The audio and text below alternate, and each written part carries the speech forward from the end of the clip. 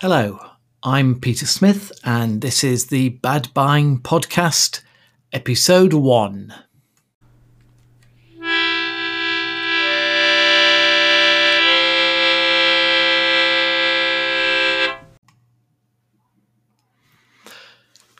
I'm Peter Smith, and I've worked in buying, procurement, and purchasing for more than 30 years.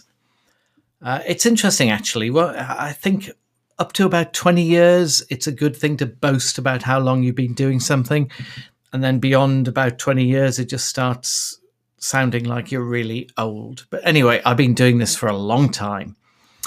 I started my career with Mars Confectionery, buying the ingredients for Mars bars and Twix bars, and then was a procurement director in the public sector in the UK and a big financial services firm. I've been a consultant, a lecturer, a writer. I ran a website for many years and so on. So I've been in the buying world for many years.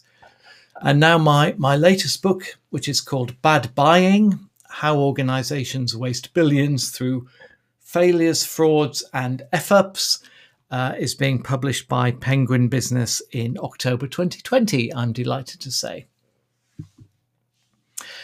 So why did I want to write this book in the first place?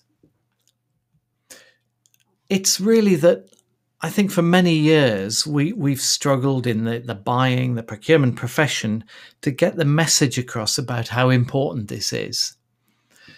So the Open Contracting Partnership and Spend Network published a report recently that calculated that governments around the world spent $13 trillion a year with external suppliers of goods and services. It's an incredible amount. And I reckon the private sector spends several times that amount. It's probably 40 trillion in the private sector. So this is a really important area.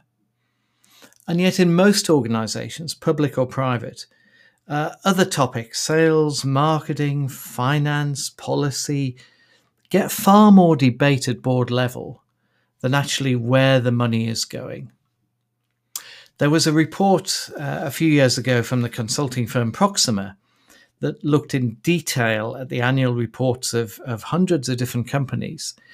And they reckoned that 69% on average of companies' revenues went out of the door as procurement expenditure, money spent with suppliers of goods and services. Far more than was spent on staff internally. And yet, as I say, it just doesn't seem to get the attention it should. So I wanted to write a book that really would appeal to anybody in business or civil servants, public sector employees, or indeed anybody who's interested in how governments spend our money. So it was no good writing another buying textbook. I've written a couple of books before that were aimed very much at the professional buying community, but they wouldn't be interesting to the business person in the street, let's say.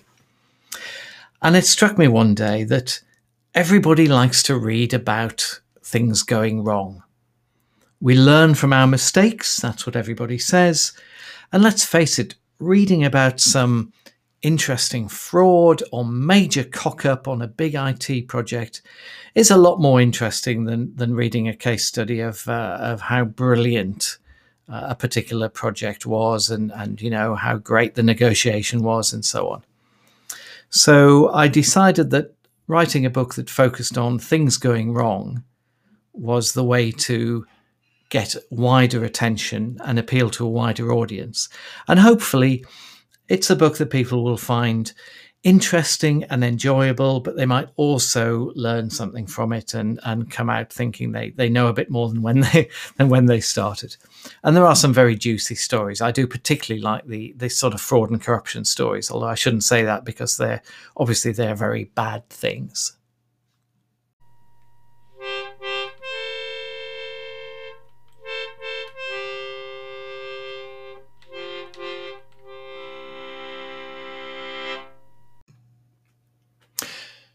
So As I say, most organizations spend far more time thinking about sales, marketing, finance than they do worrying about all the money disappearing out of their door. They just don't focus on the buying side of the business. So the most obvious angle in terms of bad buying, when we look at what do I actually mean when we talk about bad buying, the most obvious thing is companies spending more of their money than they need to. So wasting money, paying too much for what they buy, paying over the odds, if you like, or buying stuff they don't need. We all do that in our personal lives as well, I should say. And we see that in government as well as the private sector, of course. And the book has many examples of that. We can all think, I'm sure, of major government projects. They tend to be more in the public domain. That's why I quote them quite a lot, where the money has just been wasted. The money spent on defense equipment globally, not just the UK, but US, India, every major country, that really has just been wasted. IT projects, the NHS National Programme for IT, going back a few years in the UK, spent 10 billion for arguably very little return.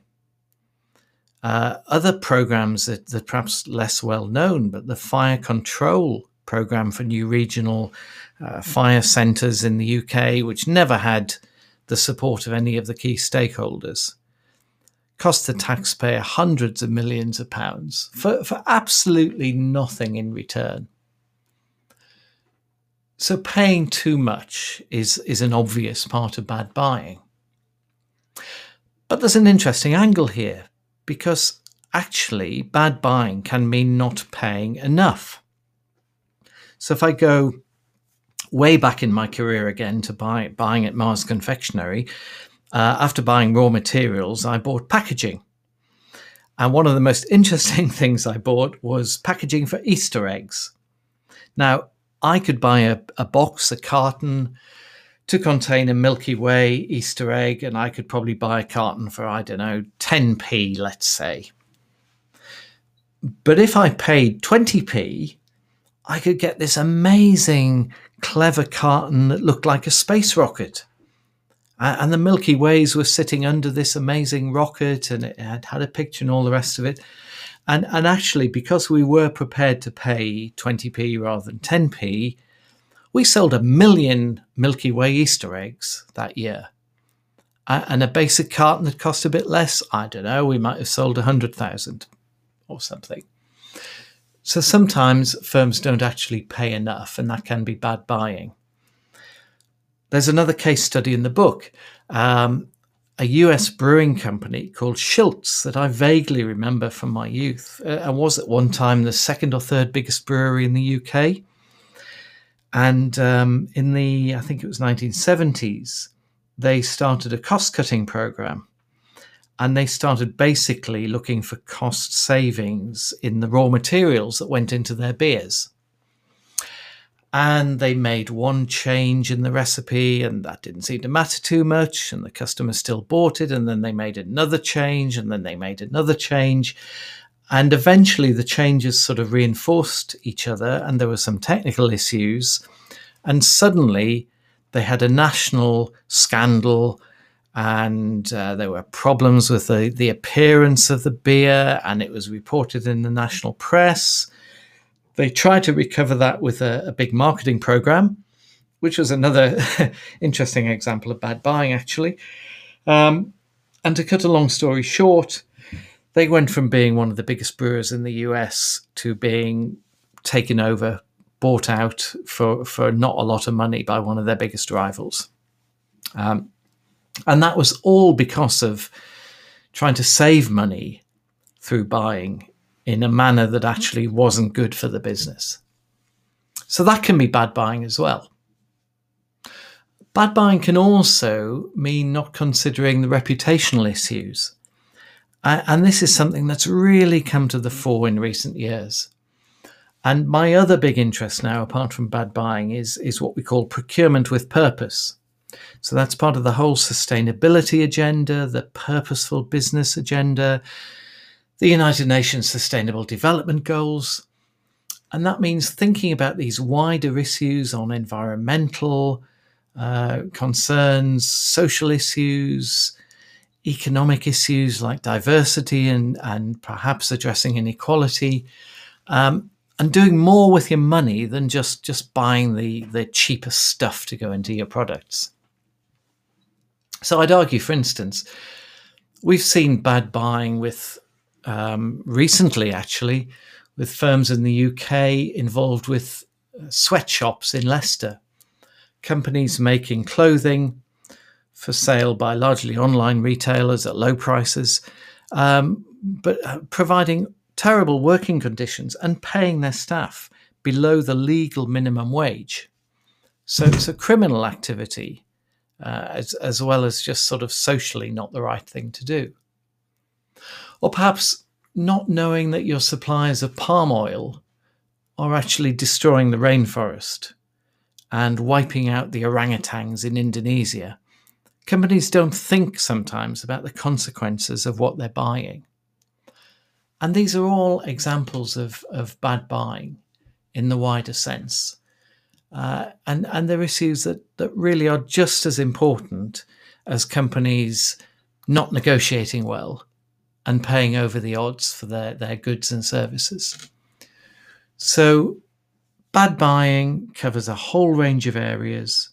I'd argue that probably every organisation, every major organisation, has some aspects of bad buying if they looked hard enough at what they're doing. And they're the issues really that I wanted to explore in my new book.